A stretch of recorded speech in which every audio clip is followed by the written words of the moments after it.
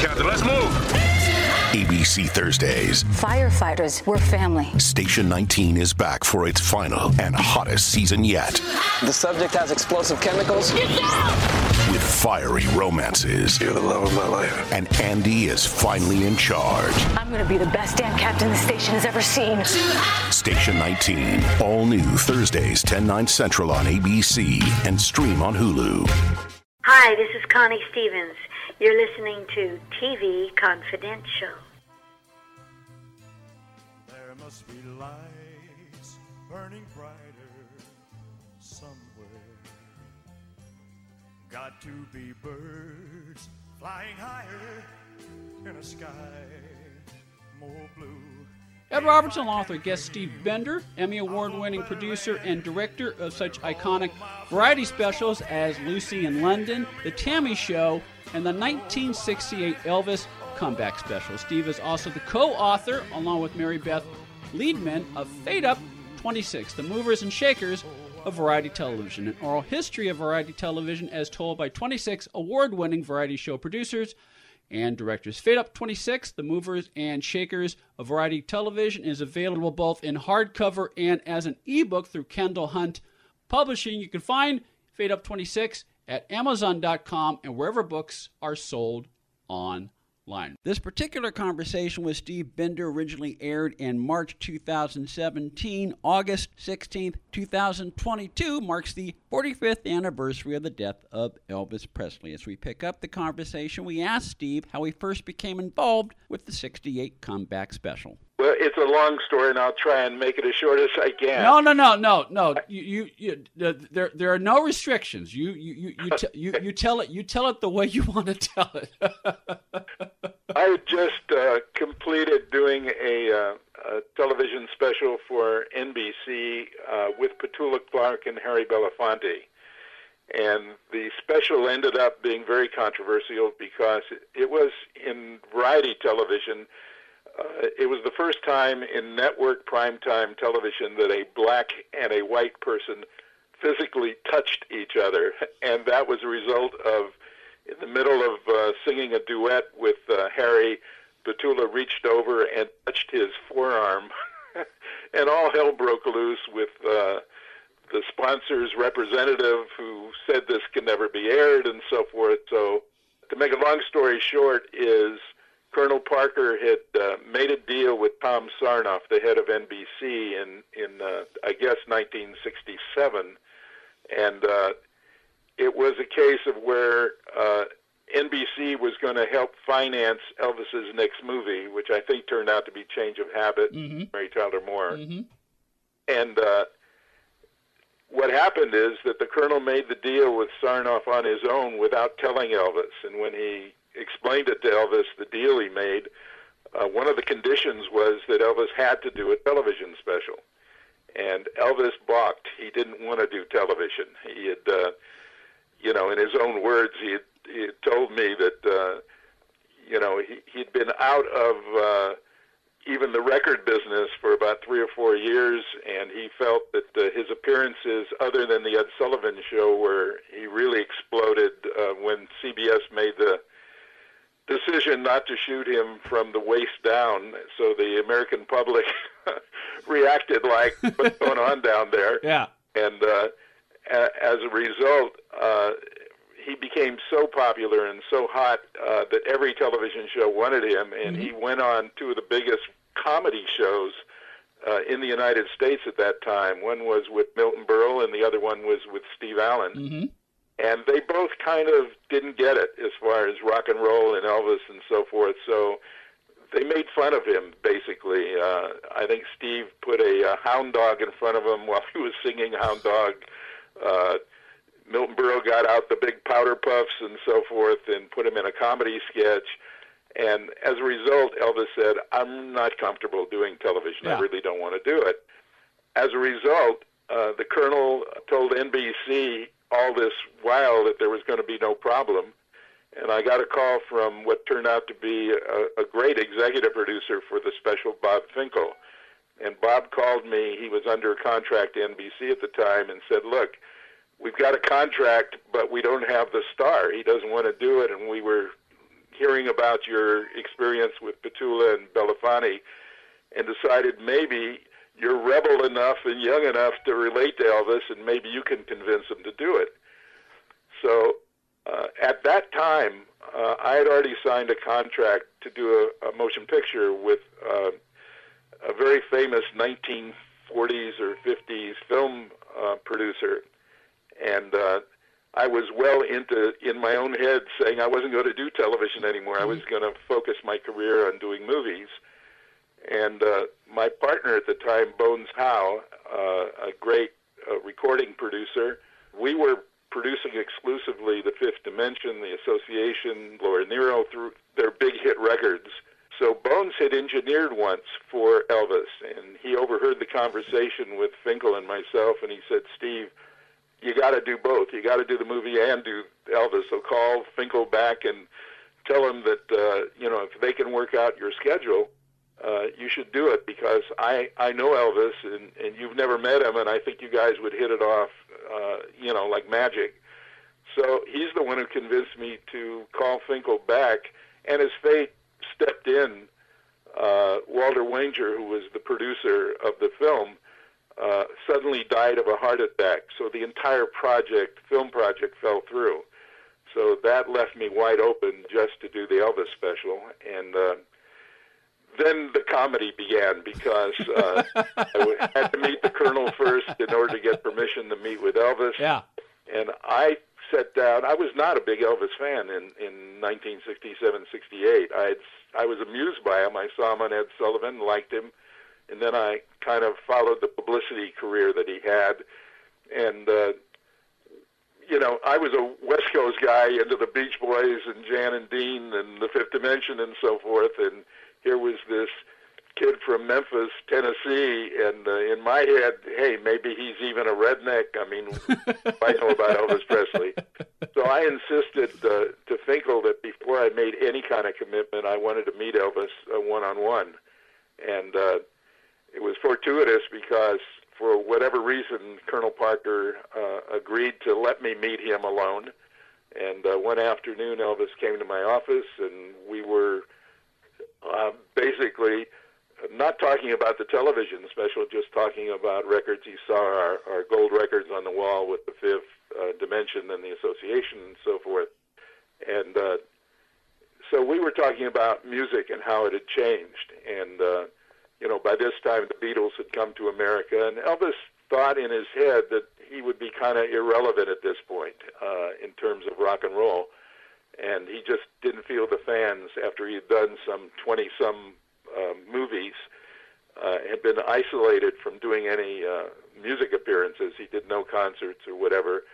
And he felt the audience might have passed him up with the English invasion and so forth. And so, in this meeting, I realized this is a guy I could really relate to. I liked him a lot the minute he stepped in. Finkel was complaining he would never call him by his first name, and he always referred to him as Mr. Finkel. Elvis walked into my office and said, "Hey, Steve."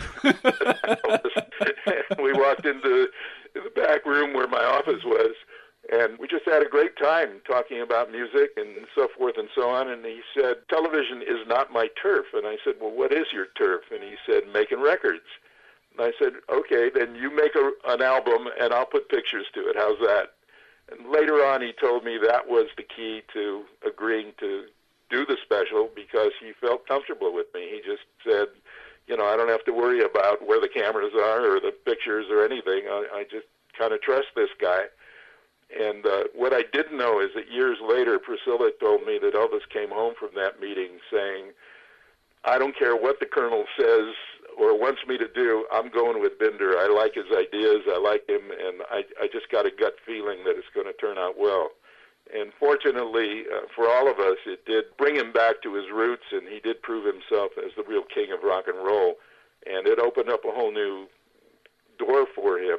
The tragedy is that after the special and the reaction and going to Las Vegas and breaking all kinds of records and so forth, I knew that Elvis, because he told me first person that he wanted to really not sing any songs he didn't believe in anymore, because a lot of the movie writers had written songs that he really kind of hated, but because it was part of the agreements. that the Colonel made with the studios.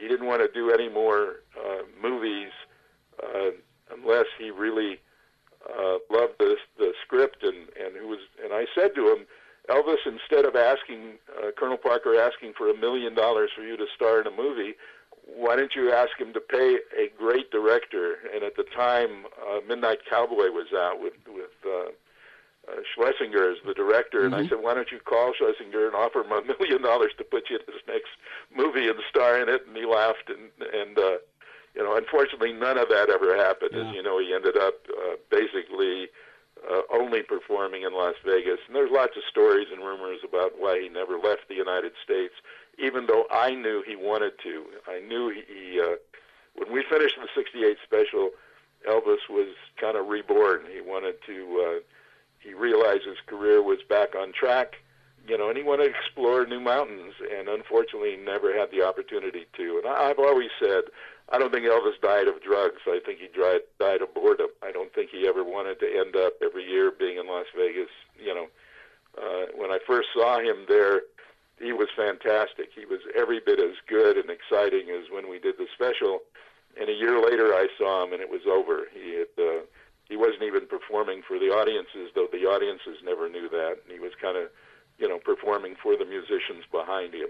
And I just knew he was bored out of his mind and wanted to go do some new things. So I was saddened by his death and by knowing that he never got to do what was inside of him that he wanted to do. Tuesday, August 16th, 2022 marks the 45th anniversary of the death of Elvis Presley. We're marking the occasion by replaying a conversation that originally aired in March 2017 with Steve Bender. Steve Bender, producer and director of the 1968 Elvis Comeback Special. Stay with us, folks. We'll be right back. Couple of things. One is, you mentioned that prior to meeting Elvis, you were not necessarily a connoisseur of his music. You had other interests. I'm just thinking aloud, Steve, as a filmmaker, as a director, that was probably a good thing because you came into the production with a fresh perspective, and as opposed to a fan perspective. I mean, I know you've been in the business long enough. That was never a problem with you. But a lot of times when you approach something fresh, you will find things that you may not have thought about had you necessarily been a fan. Does that make sense? I think it's a good analysis, Ed. One of the things that I made a commitment to myself when I became a director is that the real star of whatever project was the talent. And I notice myself, if I'm watching a television variety special especially, and I'm noticing the camera work and the director's work and so forth, then, in my opinion, that's not the way to watch television. You don't want to even think about, there's a director, there are cameras, there's a crew of 100+ people and so forth. You want to think of just focusing on the talent performing. So it was a case of when I met Elvis, and Colonel had laid down the law to begin with that this was going to be a Christmas special, even though we were shooting, I think, in the middle of summer. Yeah. It was NBC had scheduled it for airing in December of '68, and the Colonel insisted that it be 26 Christmas songs, and Elvis would say hello, and then at the end of the show he'd say goodbye, and And when I met Colonel Parker, I thought I failed the audition, to be honest with you, because I knew I wasn't going to do that kind of a show. Mm-hmm. I said to him, why don't you let, at the time, Andy Williams or Perry Como or Bing Crosby or those kind of guys from the 50s and early 60s, basically they annually do their Christmas specials and let them do it. But Elvis is really special and shouldn't be doing that show. I never expressed it at the time to Colonel Parker. I just kept my mouth shut. But next thing I know, I got to my office, and there was already a message from Finkel saying, I don't know what you did to convince the Colonel, but he's going to let Elvis meet you one-on-one at your office tomorrow. So that's how that haul laid down. And Elvis was actually the third of a trilogy of specials when I got into that end of the business. The first one was with the star of a Broadway show called Hallelujah Baby, who had earned her reputation in television with the Mitch Miller Show, which was kind of a sing-along format. And Leslie Uggams became the first project that I did when I assembled my behind-the-scenes crew of, writers and set designers and so forth. And I obviously picked people I had worked with in my previous shows, from Billy Goldenberg, who I'd worked with on Hullabaloo, Gene McAvoy, who was the art director on Elvis, also on Hullabaloo, and I'd worked with Chris Beard and Alan Bly. Alan was my head writer on the Petula Belafonte special with, I guess you'd recognize his partner at the time, Mason Williams, who wrote Classical Gasp, and very artistic. They were the writers of Petula and Harry, and then Alan was the head writer with Chris Beard on the Elvis special. So I already had a kind of a family of artists behind the scenes, and so we were, by the time we got to Elvis, which was the third special, we were a well-oiled machine. I mean, we not only were compatible, but in those days when you used to do a television special, you used to create it from scratch, basically, and just sit in a room and say, okay, we've got Elvis, what do we do with him? And then everybody would pitch ideas. We forgot our titles and salaries and everything else, and just were focusing on what would make a great special. And so it was really a case of when Alan and Chris went next door to our offices to Tower Records and bought every Elvis album, 45, 78 if they could find them, anything they could find with Elvis's name on it, and brought them back to the office and then start pouring through them, coming up with ideas for the format of the special, minus the improv, which turned out to be the most important part of the whole special, which was just another story unto itself. But it was really a case of when Elvis heard what our concept was, and Alan and Chris are the ones who pitched it to him, he loved it. I mean, he said to me, I said, do you want any changes or anything you don't like about it? He said, no, I love every bit of it. It made me nervous because I don't think I ever worked with a star who didn't put their 2 cents in terms of the original concept. And but he was 100% on board. And again, I didn't know that Colonel Parker basically had lost his power over Elvis in this, because I was expecting, when the Colonel realized what I was doing, probably would have fired me on the spot. But I kept wondering, why aren't I being fired?